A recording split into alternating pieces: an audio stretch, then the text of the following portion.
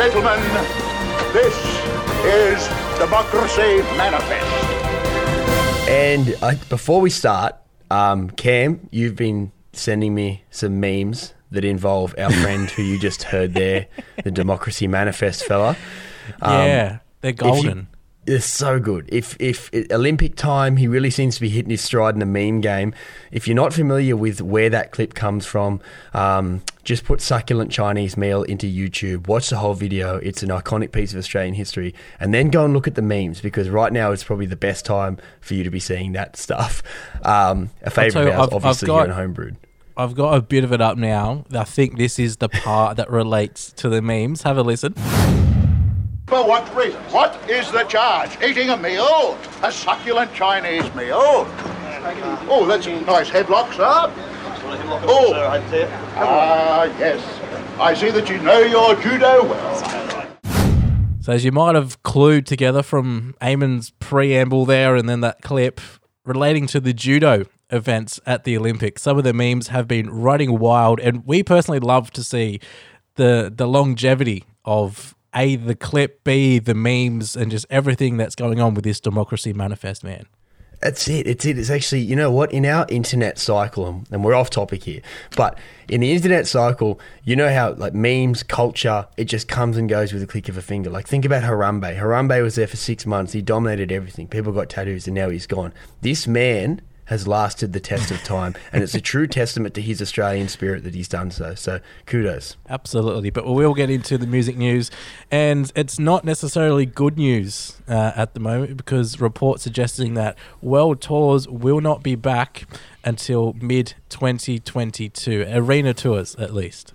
Yeah. And I mean, I don't want to just say it because I don't know for sure, but if you're applying this report and these kind of metrics to world tours, international artists, you can probably apply it across the board to international artists. It's going to be hard to do.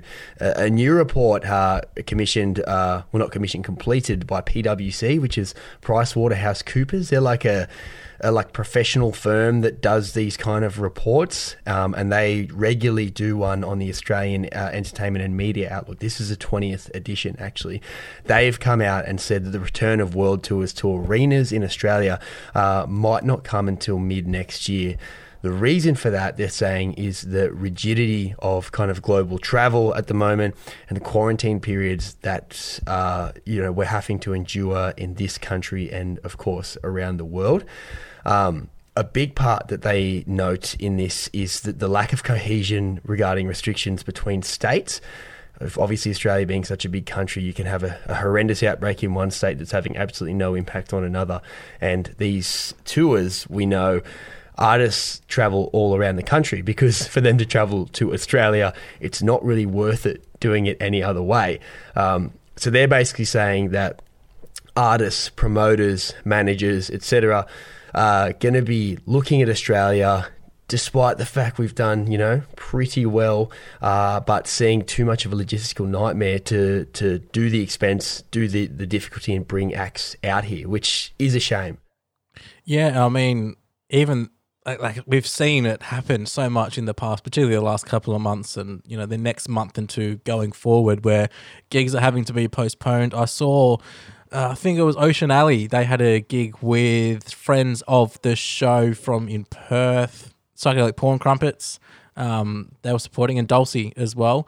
They had to postpone their gigs in New South Wales and Victoria, but they still went ahead in Brizzy and Perth, I believe. So all these logistical nightmares that you're sort of mentioning as well for national bands, let alone international bands coming across as well, because just gigs are being cancelled left, right and centre at the moment. Yeah, and we know how difficult it is for Australian artists, who might even just be playing an hour from where they live. You can imagine an international artist isn't going to want to put up with that kind of stuff around. So, I mean, it's not necessarily surprising, but it is disappointing to have these kind of goalposts repeatedly move back and back again, just when you think you might be out of it and normality resumes. Well, we're in more lockdowns again. It seems more shambolic than the past, and the prospect of artists coming out here is, getting slimmer and slimmer. The other really interesting thing I thought about, and I've been thinking about this a lot lately, is what is going to happen for these big festivals who are planning a relaunch. I mean, Splendour in the Grass is, as far as we're concerned at the moment. Still planning to go ahead with a new date in November. But in saying that, they're saying Sydney might be in a lockdown until September.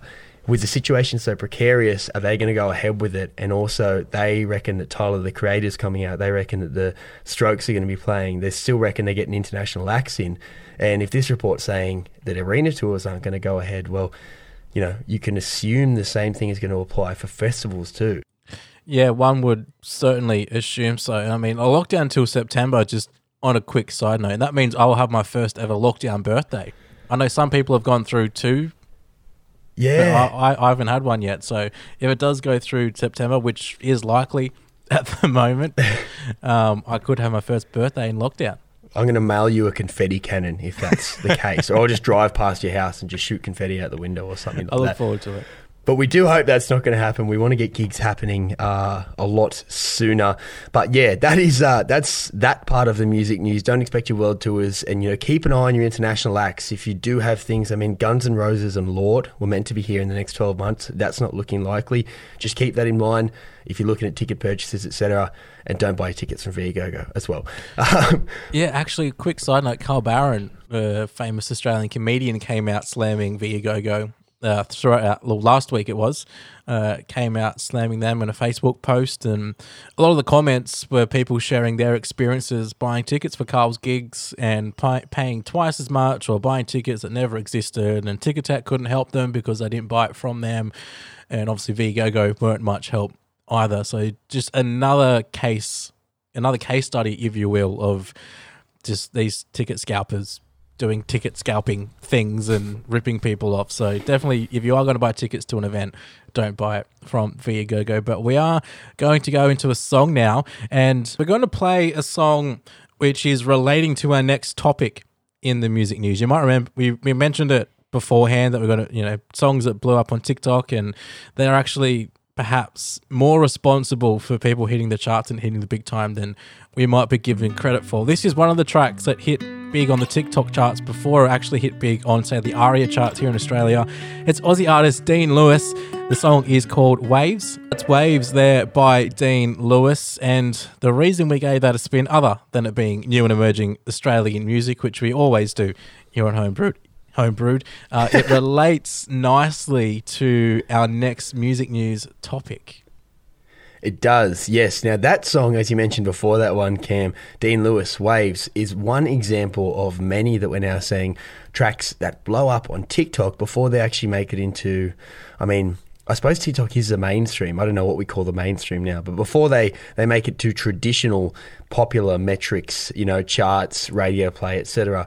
That's one Australian example of it. And a new study that was kind of commissioned by TikTok, completed by a couple of independent analyst firms of these people that do studies, whoever they are, MRC Data and Flamingo Group, they're called, have actually shown that TikTok is a much bigger player in music than a lot of people might want to give it credit for. 75% of their US users say they discover new artists via the platform, which is an enormous figure.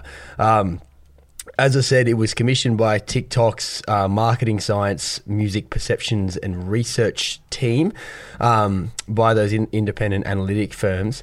72% of users say they associate specific songs with TikTok, while 67% say they're more likely to later search for tracks they first heard on the app on another music streaming platform, which is considerable numbers. Yeah, definitely. And my girlfriend is guilty of this as too. The amount of songs that if we're just in the car or she's playing music in the background, and I'm like, is this a TikTok song? Yep. Is this another TikTok song? Yep. Or we'll be playing along and I'm like, where's this song from? TikTok? She's like, yep. It's like her music library now is just filled of songs that she's found through TikTok. And there are even people promoting their music on TikTok as opposed to trying to go through the traditional ways that we were discussing before. There are people who are like, hey, I recorded a song, and they'll play a little teaser and they'll be like, follow me and for when I release it. So it's another strategy to get yourself out there and your music heard. Yeah, it's really interesting. I mean, now, like, you know, for those of us who know people who use TikTok a lot or do use TikTok a lot, you know, we're probably aware of this, of how much of an influence it has. But to see numbers is really, really interesting. And we know now that artists are actually, as you said, designing release strategies around TikTok. Some artists, I know Drake had a song that he more or less wrote for TikTok.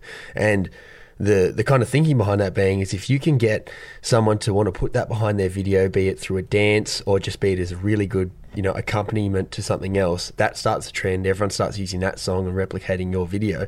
You're going to reach a huge amount of people.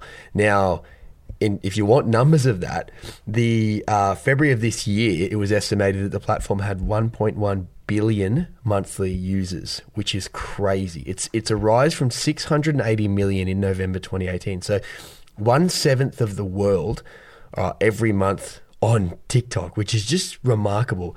To put it in perspective, Spotify has 345 million monthly active users and estimates that figure will rise to 407 to 427 million monthly users by the end of this year. So TikTok's been around for half the time or even less, and has 1.1 billion monthly users who are pretty much where music and consumption of music is like an integral part of their experience on the platform. So in terms of influence, this is huge. And it's more than just the exposure to, well, it's the exposure to music. It's not just like on Spotify, people have their music, the songs that they save, and then they tend to rotate between those unless you're actively going out looking through certain playlists to find new music, or whether you're looking through your Discover Weekly, things like that. Most people are set in stone with the music that they have saved to their library. So they're the songs that they tend to listen to. Where TikTok, you can just be scrolling through and there's a video comes up. You're like, oh, I've never heard this song in my life. And then you scroll through the next 4 videos, which all have the same song. I mean, it's a great way to be exposed to new music. And we even saw they did like a live stream concert thing with Ed Sheeran as well. Yeah, there's a lot happening in the TikTok space at the moment, and it's I know it's really interesting to watch because we've spoken about on this show about how Spotify and streaming services have changed the way that we listen to music. I mean, we know artists that we speak to regularly, their release strategy revolves now around just releasing single after single until the whole album's out, because in the streaming world, that's how it works better. Whereas previously, you'd release a few singles and someone would have to go buy the CD or buy it on iTunes to cop the rest of it. Now, as TikTok becomes such an influential dictator of kind of the musical economy and like ecosystem, you know, how are we going to see artists changing, and how are we going to see the way music is both released and consumed changing to match with the exposure they can get from this new platform? It's really interesting to watch. Whether you think it's a good thing or a bad thing, this is massive kind of cultural change. It's changing the way the world consumes music, which, you know, is, you know, for better or worse, it's happening, and it's really interesting. Yeah, and I mean, we mentioned when we played Dean Lewis beforehand, I mean, he's probably big enough in his own right in this country where his music would have been heard anyway. But for a lot of artists who are up and coming, like, who heard of Olivia Rodrigo before TikTok was a thing? Before she put her music on TikTok, and then it just blew up, and it was every second video was an Olivia Rodrigo song. I mean, she's released an album now, or her album's on pre-order, something like that, as a result of her blowing up on TikTok and getting big. And now she has a musical career because of it. Like, it's partly people being entrepreneurial enough to think, okay, let's think outside the box. Let's not go through the traditional routes, and let's put my music on this platform. And it's also partly the platform itself for enabling people to do these sorts of things and have themselves heard and be exposed to new audiences. Yeah. There's just a range of factors that are influencing this, and it is really interesting. I mean, Olivia Rodrigo, you mentioned, unknown before TikTok, and now one of the biggest artists in the world at the moment, one of the most listened to artists in the world. You know, not an overnight sensation, but a very, very quick sensation. Not far from it. In terms of how quickly she blew up. Like, you go look at her numbers on Spotify, and it's tens of millions of plays on every single song. So, you know, it's crazy to see how these things are changing. And, you know, if you weren't familiar with TikTok, now you know this is a huge influence for how people are consuming music. So keep an eye on that. We certainly will here at Homebrewed. That's our music news tonight. The gigs aren't coming soon, and if gigs can't influence your music, TikTok maybe can.